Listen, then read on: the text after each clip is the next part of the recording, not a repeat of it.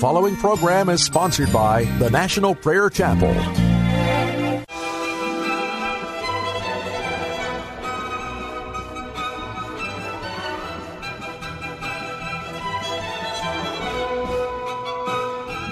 It's time to blow the trumpet in Zion. Welcome to Pilgrim's Progress, brought to you by the National Prayer Chapel with Pastor Ray Greenlee.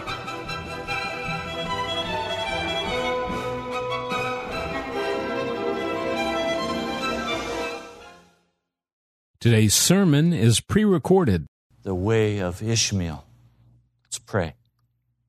Almighty God, I do not want to walk the way of Ishmael. I want to walk by the way of the Spirit, by the cross of Jesus Christ. Would you quicken our hearts today that we would learn from the stories of Scripture your ways and your heart so that we might walk in accord with your Spirit. Thank you, Jesus. I pray in your holy name. Amen. Abraham suddenly was in vision. He did not know what to expect, but suddenly God moved. And the Word of God came to him in Genesis, the 15th chapter, in these brief words. Genesis 15, "Do not be afraid, Abraham," or Abram, "I am your shield, your very great reward." So no doubt from this word we could infer that Abraham was walking in fear. He'd been living in the land for 10 years and he had seen no evidence that God was going to move and keep His promises. Have any of you been waiting for God to move? You wait and you wait and you pray and nothing happens. You pray about your husband, you pray about your wife, you pray about your children, nothing happens. And you begin saying to God, "Did I miss you?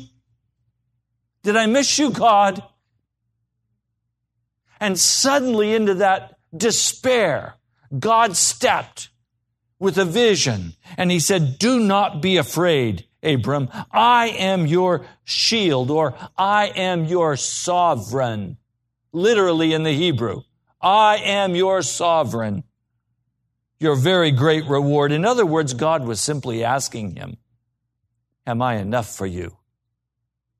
Do you have to have what you've been praying for, or am I enough? If you don't get what you've been praying for, are you going to turn away from me in bitterness? Or am I enough for you? Are you going to walk away from me and be in despair, saying, I'm not enough?" Have any of you walked in this? Listen to what Abram has the courage to say back to God. And this is not a badge of courage.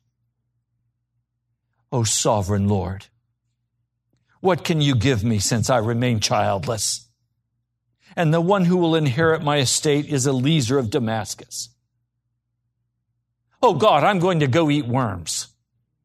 Nothing goes right for me. How long do I have to pray? How long do I have to wait? God, why don't you come and do something?"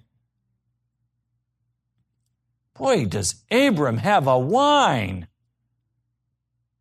"You have given me no children, so a servant in my household will be my heir. God, you called me to minister, and then you never gave me a church to minister in. God, you called me to preach your word, but you never gave me a pulpit to preach at. God, you called me to do this, you called me to do that, but then you didn't open the way before me. Now I'm just going to have to go do something for Pharaoh. I can't trust you, God. I'm going to just go take care of myself. You're not enough for me, God. I've got to have my place of standing or you're not enough for me. If you don't do what I ask you to do, then obviously you're a God who's weak and unfaithful, and I can't trust you. I'm only going to serve you, God, if you're Superman. And you do my bidding. Oh, the unbelief and the whining that rolls through like thunder. The discouragement that rises up in our hearts. And we say, what is this deal all about after all? I didn't sign up for this misery. I signed up to walk in victory. I signed up to be successful. I signed up to be a wonderful, humble servant of God who has the glory of God on him. Now, why am I getting all this? Just a side note. Have you ever wondered why God told Abram, who was later named Abraham, to take his son, his only son, Isaac, and offer him on the altar? I can tell you, because he spent so much time in whining and unbelief. You want to miss out on the Isaac experience? Then go there willingly, not with a whine. Watch. Verse 4.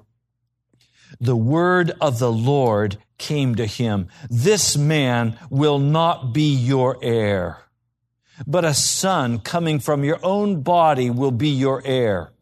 He took him outside and said, look up at the heavens and count the stars, if indeed you can count them. Then he said to him, so shall your offspring be. And Abram believed the Lord, and he credited it to him as righteousness. The scriptures are being very generous with Abram, because the next question out of Abram's mouth is verse 8, O sovereign Lord, how can I know that I will gain possession of it? In other words, he's from Missouri. Show me. I'll believe it when I see it, God. How do I know for certain that what you've said is going to come to pass? I mean, God has said in a day he's going to rise up a church in this city. A standard of righteousness is going to be raised up in this city. Well, look around. Are you impressed? I mean, do you see crowds of people jamming into the Vineyard Fellowship Church? In the Spirit, what do you see? Do you hear the weeping of this city in your spirit as they fall before the Lord and are convicted of their sin? Can you hear in the Spirit? Or do you only hear with a physical ear? Now, the Lord has to deal with this question. And I praise God. He does not always punish unbelief. Angels generally punish unbelief. I mean, you remember how Gabriel reacted to John the Baptist's father. Because you did not believe, Zechariah, you are going to be speechless until this child is born. But God is very kind in this instance. The Lord said to him, verse 9, bring me a heifer, a goat, and a ram, each 3 years old, along with a dove and a young pigeon. Abram brought all these to him. He cut them in two and arranged the halves opposite each other. Now, you understand what he's doing here.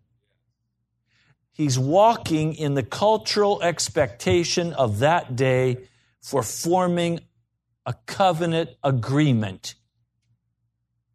In other words, in that day when an important decision was being made, two parties would come together, animals would be cut in half and laid on each side, and their blood would be allowed to run down into the middle.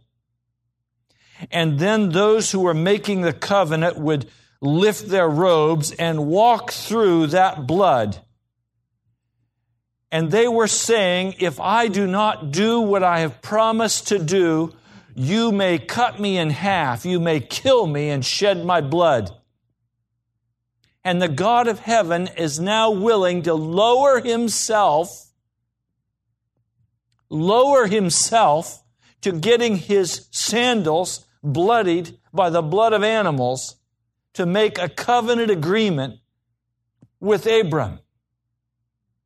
But I want you to notice that Abram does not walk between the halves of the animals. In other words, God is making a promise, and He is not asking Abram to make a promise in return. He is saying, I will take responsibility to make certain that you have a child. You don't have to do anything. I will do it. But wait a minute. Don't we have to do something to have a child? Don't we have to plan? I mean, don't we have to take our part of the action and have this? God is saying, I'll make certain that you have a child. And you don't have to plan one part of having that child. It will be a child of promise. And I will do it. Any of you need a covenant made by God to say that He will do what you have asked Him to do? Don't the Scriptures say that all of the promises are yes and amen in Jesus Christ? Didn't the blood shed on Calvary's tree cover every instance? And now the Lord is saying, I will do this. I will bring it to pass. You don't have to do it. I will do it. Now watch. Verse 18, on that day the Lord made a covenant with Abram and said, to your descendants I give this land from the river of Egypt to the great river of the Euphrates.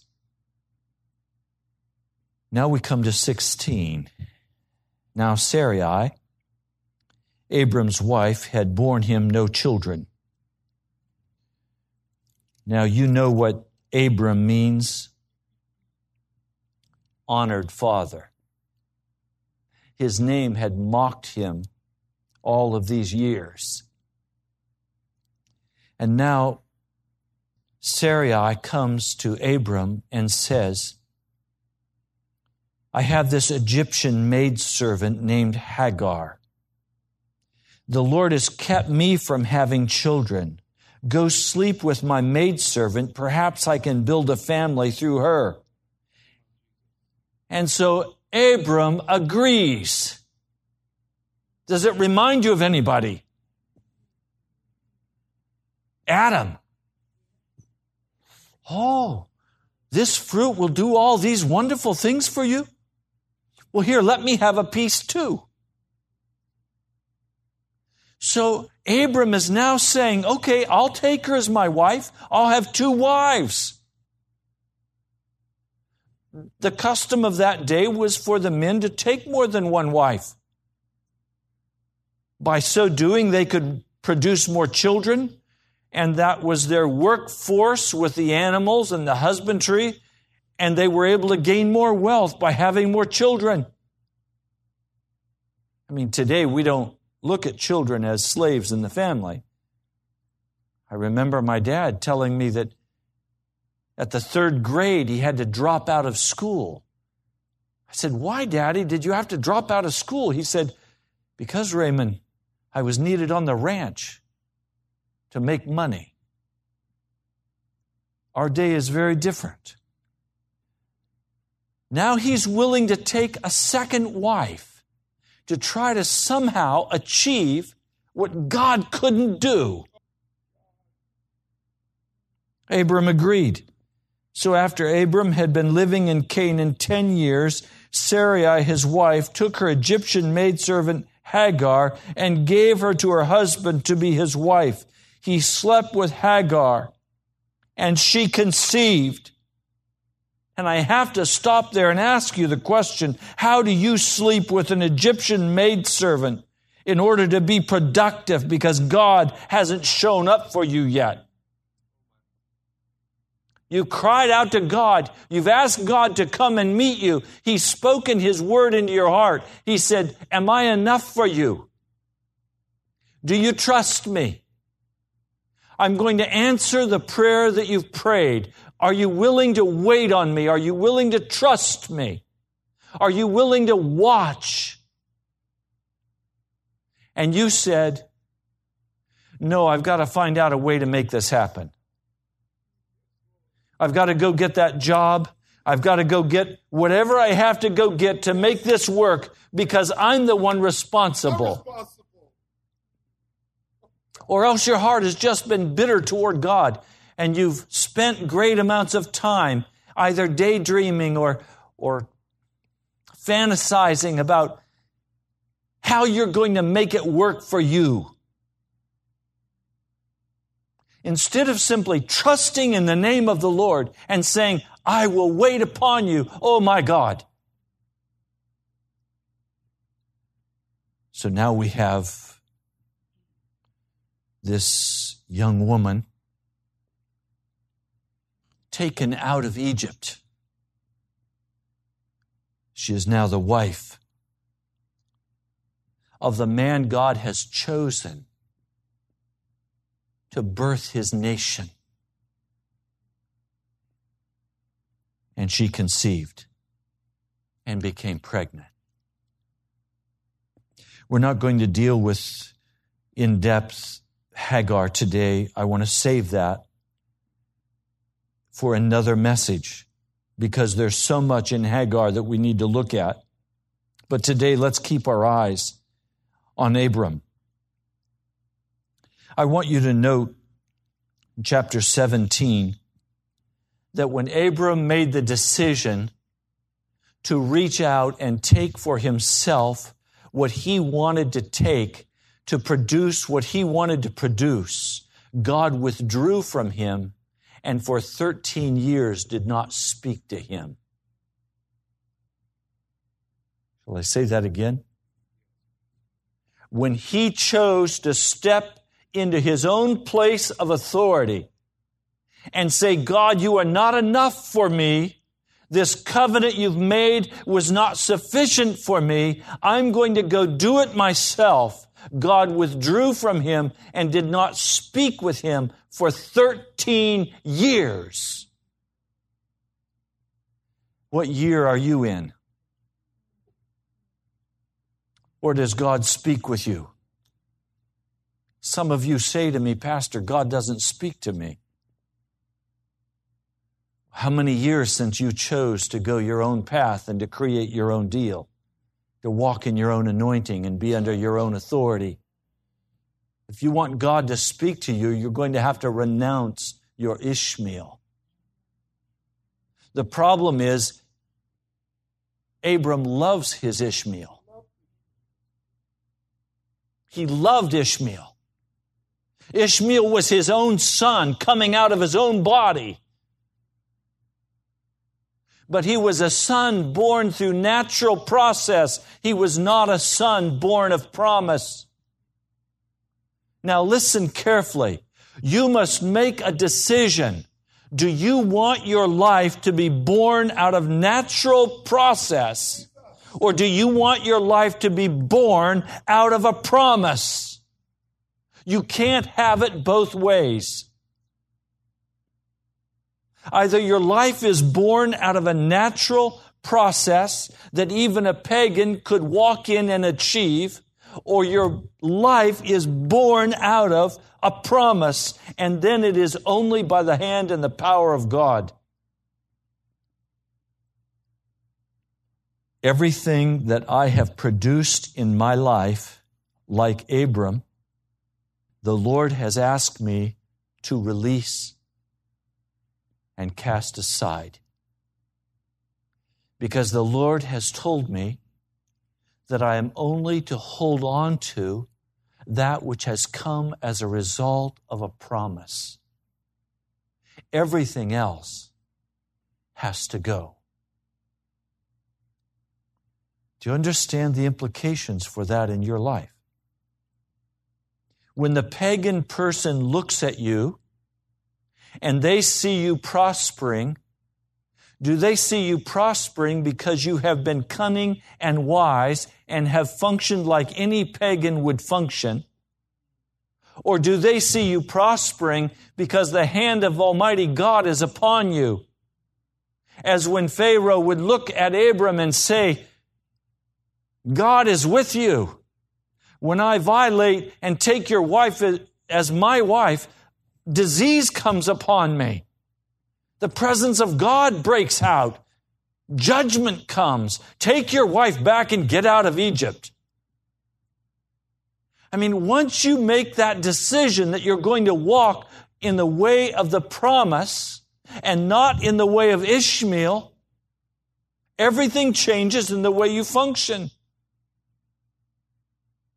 And I have to tell you today, the great question in my heart that began this pilgrimage was, can I have anything by promise of God? Because at that point, as a pastor, the church I had, the car I had, the house I had, everything that I had was a result of my expertise. It was a result of my walking in the basic principles of good business management and being successful as a promoter, knowing where to put the television spots and knowing how to talk to people and knowing how to organize the church and knowing how to do everything. And I'd been trained in this in the world systems. And so the large congregation was just a result of good business practice. Everything I had was a result of good business, a casting of the dice. Sometimes it came up, sometimes it didn't. If it didn't, do 10 more things. Surely one time it'll come up right and you'll win. If you don't win once, try again. Have you ever heard that? Keep trying, don't quit. What's that? Winners. I could give you all the quotes. I was a Robert Schuller fan. I knew the positive quotes. But a time came in my life when the Lord God of heaven stepped in and He said,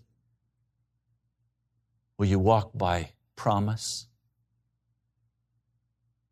And I said, I can't trust you. You've never answered one of my prayers. In every prayer that's been answered, there was always a covering possibility that it was by flesh. It was always, I'm helping God out. I'm doing my part. It's like the man who came to the big Thanksgiving meal and the man who was praying the blessing was thanking God for all this good stuff. Thanking Him for the production of the garden. And the man said, but you should have seen the garden when God had it by Himself. You know, those kinds of prayers. Well, I'm talking today about a different way of walking, where everything you have, the job you have, the car you drive, the breaking of the bondages of sin in your life, the healing of the wounds of your heart, everything that you have comes as a result of the promise of God and comes by the power of the Spirit. Is that way of life attractive to you? Do you have a drawing in your heart to see the hand of God move with power to answer your prayers? Or we have Abram, 13 years, God hasn't spoken to him because he's walking in the way of the flesh. He's walking in the way of natural man. And finally, God appears to him and He says, I am God, El Shaddai. I am God Almighty. Walk before me and be blameless. Obviously, he had not walked before God and been blameless. Now he's saying, I am the Almighty. Abram, you're not the Almighty. You think you pulled something off with that little Egyptian maidservant. You think you're the man because you could have the child. I'm God Almighty. Now walk before me and be blameless. It was not a request. It was an order. I will confirm my covenant between me and you and will greatly increase your numbers. And Abram responds appropriately this time. He's flat on his face before God. If God hasn't spoken to you for 13 years and suddenly His command rings into your heart, I pray you too would fall flat on your face before Almighty God. Now, as for me, this is my covenant with you. You will be the father of many nations. No longer will you be called Abram. Your name will be Abraham. You understand what Abraham means? Father of many. For I have made you a father of many nations. I will make you very fruitful. I will make nations of you, and kings will come from you. I will establish my covenant as an everlasting covenant between me and you, and your descendants after you for the generations to come, to be your God, the God of your descendants after you. The whole land of Canaan, where you are now an alien, I will give as an everlasting possession to you and your descendants after you, and I will be their God. As for you, you must keep my covenant, you and your descendants after you, for the generations to come. And this is my covenant with you and with your descendants after you, the covenant you are to keep. Every male among you shall be circumcised. You are to undergo circumcision, and it will be the sign of the covenant between me and you.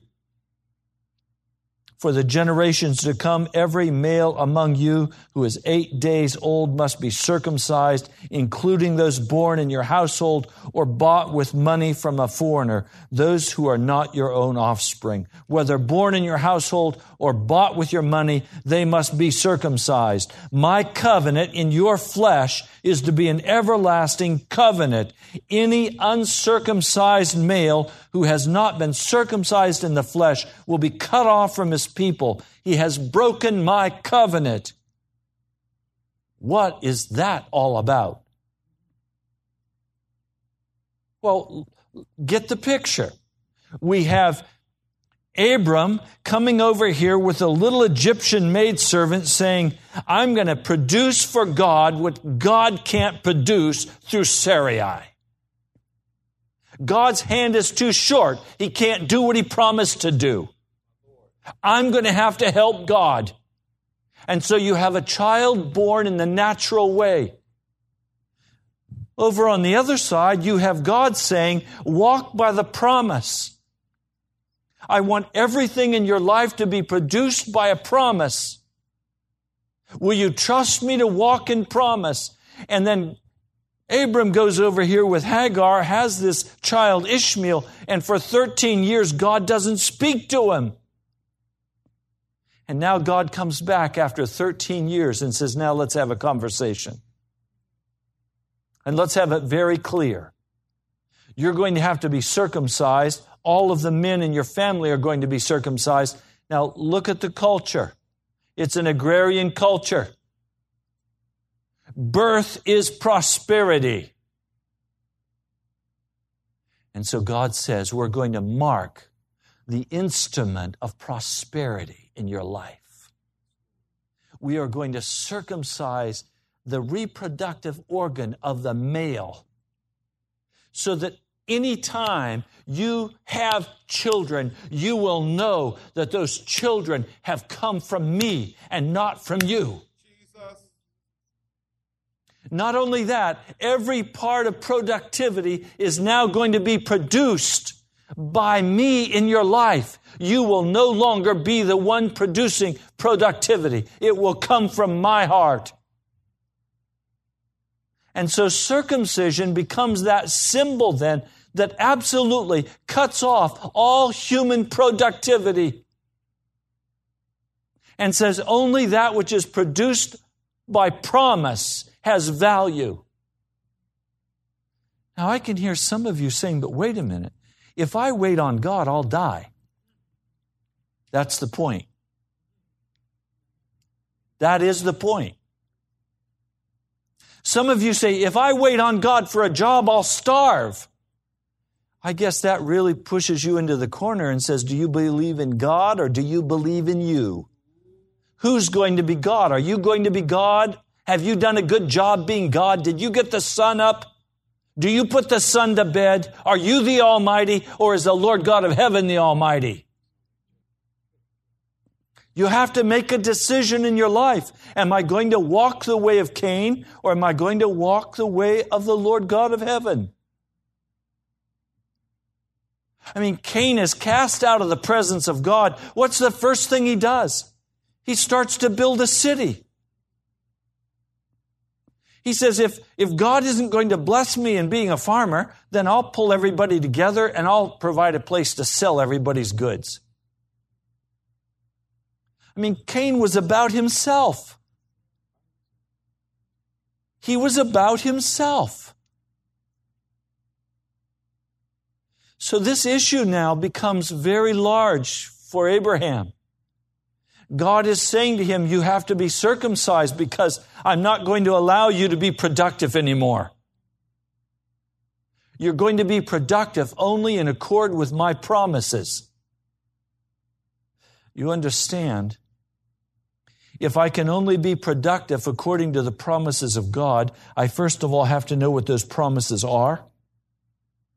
I have to meet the conditions to access the promise.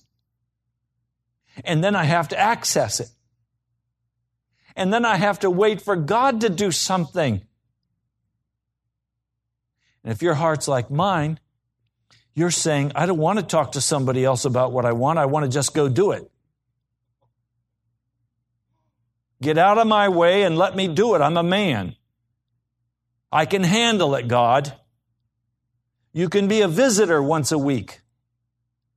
Let me handle my life. And now that I've lived this number of years, I confess before you, all I did was make a mess of being a man. And some people have said to me, Pastor, would you like to go back and relive your life? And I've said, absolutely not, because I'd make a bigger mess the second time. I just want to get under the judgment of God, covered by the blood of Jesus Christ, and be pulled through to victory. I have to tell you today, I don't have any confidence in the flesh, either to create money and prosperity, or to create success, or to create love and friendship, or to create family. I can tell you today, I would not be married to this woman if I had left it with my being the man. Jesus Christ stands between us. We are both so much alike, we'd kill each other. But Jesus stands between us. So now when I talk to Jan, I have to talk to Jesus first. And Jan can't say anything to me without going through Jesus. Boy, is that safety. Do you understand what I'm saying? So now, God says to Abram, who's just been named Abraham, as for Sarai, your wife, you are no longer to call her Sarai. Her name will be Sarah. Her name will be Sarah. And I will bless her and will surely give you a son by her. I will bless her so that she will be the mother of nations. Kings of people will come from her. And Abraham falls out on the floor laughing. And he says to his own heart, will a son be born to a man 100 years old?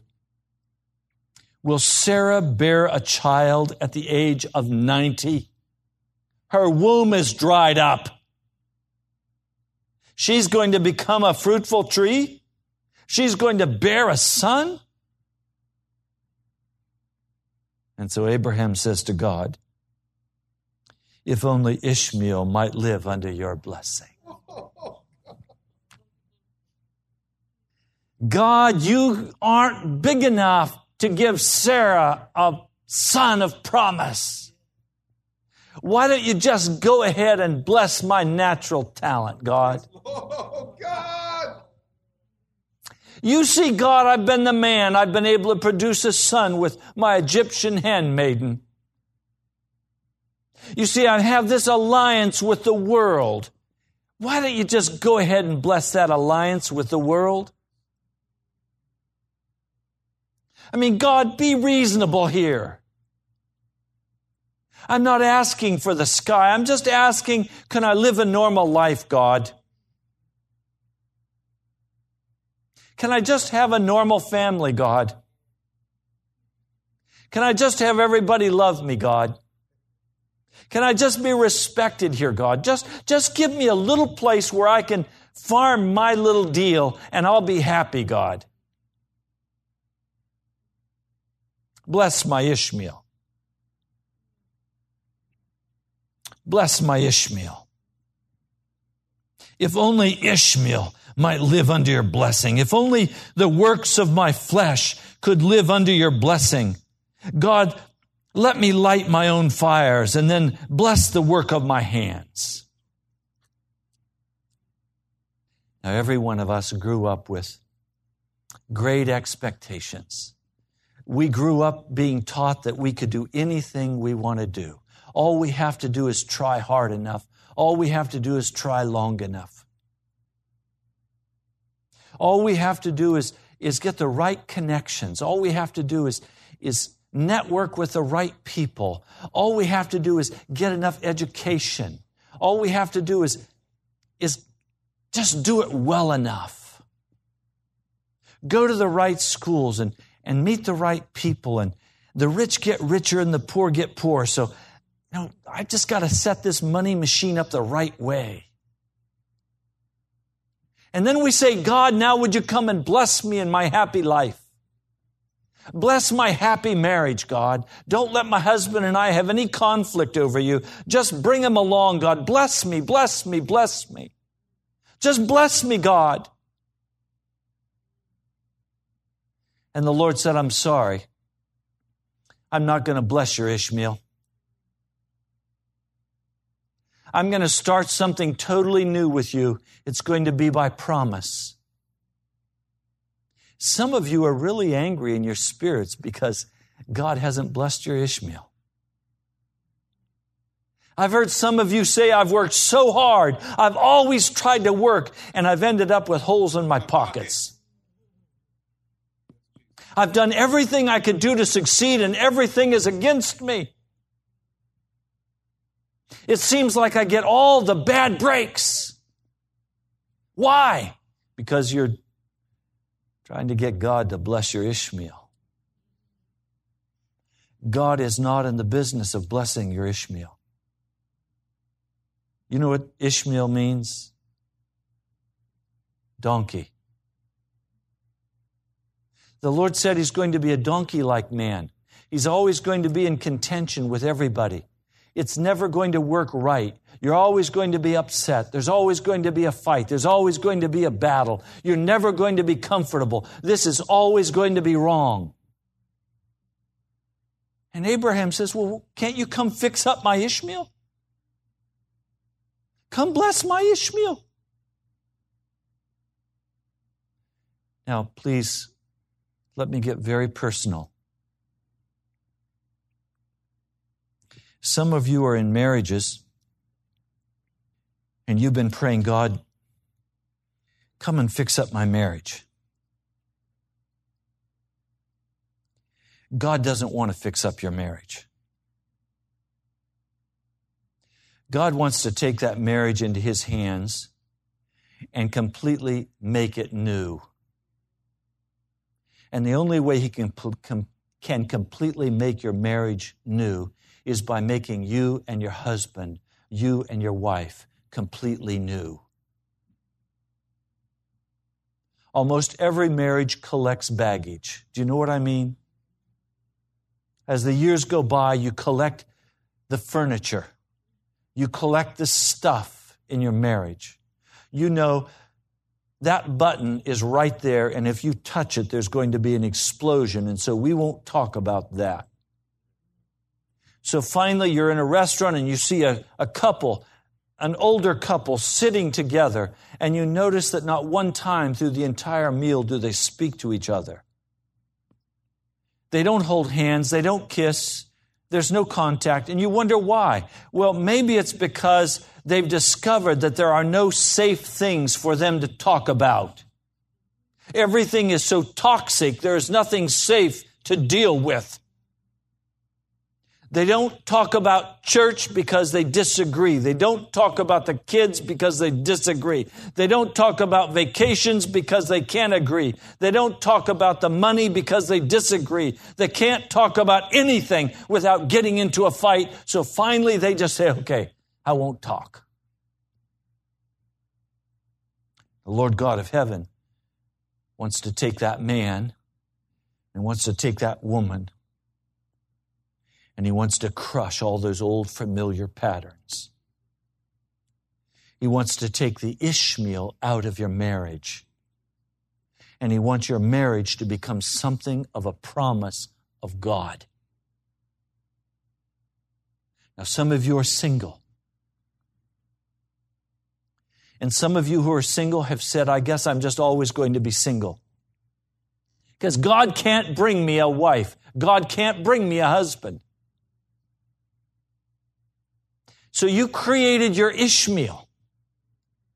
You've said, well, I'm just always going to be this way because God's arm is too short. God can't do it.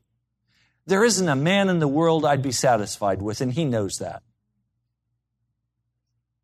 Or some of you say, there isn't a woman in the world who would meet my expectations. I guess I'm just always going to be single. God says to you, let go of your Ishmael. I want to do something as a promise in your life. I want to do something in your life that isn't you producing it, but it's me producing it. I mean, when you look at your life, please be honest with me and be honest with Jesus. When you look at your life right now, if I were to ask you to describe on paper, write down a list, diagram your life, what part of your life would be a result of the promise of God? What percentage of your life would be a direct result of the promises of God? And how much of your life would be because you've been wed to Ishmael's, Hagar's, and you produce in your life that which is darkness? I mean, examine the way you spend your time. Do you go to the Ishmael television? Do you go to the Ishmael sports? Do you go to the Ishmael activities? Or do you go to the Son of Promise, Jesus? Are you satisfied with Jesus? Or do you have to have your Ishmael? Now, I recognize in saying this that some of you have such bitterness and hurt in your heart. You've been mistreated. You've been abused. You've been cast down. Everything seems to have gone wrong in your life, and you've just learned to survive. I hope you hear today, you don't have to survive with Ishmael anymore. God wants to birth something new. But it's going to mean that you have to be circumcised. You're going to have to cut off that flesh. We've spoken about this so many times, but I have to keep coming back to it until the lesson is clearly understood. Always there is a time of separation, and it seems as though you're going to die when you release your Ishmael and you're waiting for the promise of God to be fulfilled. And sometimes that's going to take 13 years. Sometimes that does not happen quickly, because God has seen how you've walked in your own flesh for so many years. He withdraws, He pulls back. So He says, okay, will you go on with your flesh, or will you seek my face? Will you hunger after me, or will you hunger after the world? God said, verse 19, this is Genesis 17, verse 19. Yes, but your wife Sarah will bear you a son, and you will call him Isaac, meaning laughter. I will establish my covenant with him as an everlasting covenant for his descendants after him. And as for Ishmael, I have heard you. I will surely bless him. I will make him fruitful and will greatly increase his numbers. He will be the father of 12 rulers, and I will make him into a great nation. But my covenant I will establish with Isaac, whom Sarah will bear to you by this time next year. Now we need to stop on this, because you see, when we've spent all of our time producing Ishmaels, a time will come when those Ishmaels will grow up and they will create a great nation and they will oppress the son of promise. They always have. Now let's be clear. I have done some things in my past that have created certain situations. And those situations come back and oppress me. They come back and cause pain in my life. They come back and speak to me and say, remember, you created me. You were responsible for what you did. And I have to say, yes, I did create you. And now you've taken on a life all of your own. And now I'm still accountable for that result. And there are times I go before the Lord and simply weep and say, oh Lord, I know you've forgiven me for walking in that way and for creating this. But oh God, as an act of grace, would you cover me? Because now I choose to walk only by promise. Some of you have created some of the most painful situations for yourselves. And when you think about them, all you can do is weep or be despair, discouragement. You know you did it. You know you created it. And that comes out of the past now. And it speaks to you and it says to you, you can never be a Christian. You can never be fruitful for God. Look what you did in the past. How can you ever expect anything good to come out of your life? You're going to always be the bum you were back there. The past predicts the future. Have you ever been told that? I don't believe the past predicts the future. I believe that Jesus Christ predicts the future. And our future can belong in the hands of Jesus if we will step out of the Ishmael process and step into the faith promise process. And then what is produced out of our life will be of the Holy Spirit and not of the flesh. Our relationships will be then out of the Spirit and not out of the flesh. And some of you are stepping out as Christians and you want to walk in the promises, but you made a decision and you married somebody who doesn't walk with Jesus Christ. How do you handle it? You go in the prayer closet and you pray. And you wait on the promises of God for that precious spouse, that they will be crushed and turned into something new by the blood of Jesus Christ. And some of you are going to have to wait 13 years unless God in His grace steps in sooner. Now we're going to close with this last passage today. Of all the passages of Scripture we've shared today, this is the one that brings the greatest joy to my heart. On that very day, Abraham took his son Ishmael and all those born in his household or bought with his money, every male in his household, and circumcised them as God told him. In other words, Abraham has now heard the word of God. And as soon as he hears the word of God, he now acts on the word of God. Because he knows if he doesn't, God may not speak to him for another 13 years.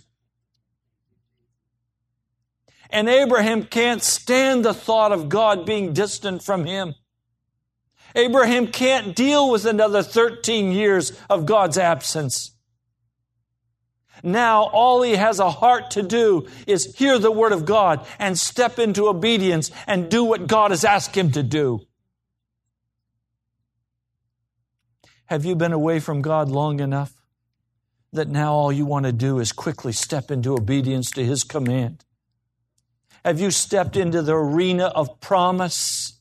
Are you still walking in the way of the flesh? Are you still creating for yourself Ishmaels? Or are you walking in the son of promise, in Isaac?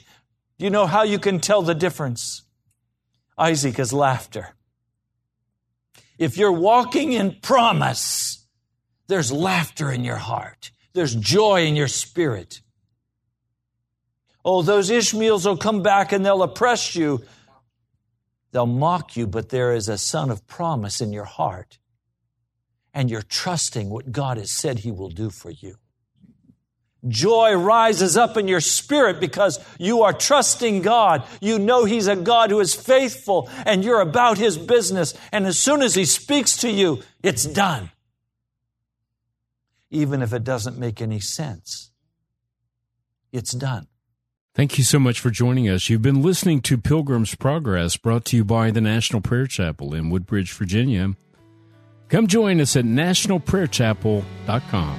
Now unto Him who is able to keep you from falling and to present you blameless before the presence of His glory with great joy, with great joy. Now unto Him who is able to keep you from falling and to present you blameless before the presence of